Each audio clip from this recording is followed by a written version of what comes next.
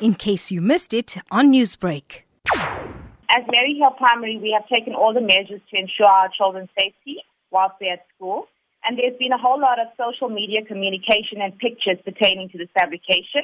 And these are definitely falsified if it pertains to Merryhill Primary. The issue that's currently occurred has caused such disastrous consequences to the school and interruption to what could have been a normal school day. How did you find out that they were actually false messages or hoaxes? With everything that's been going on in the news regarding child trafficking, we've put measures in place where we've got parents to assist, and we've asked our internal staff to assist where they've been at the gates of the school.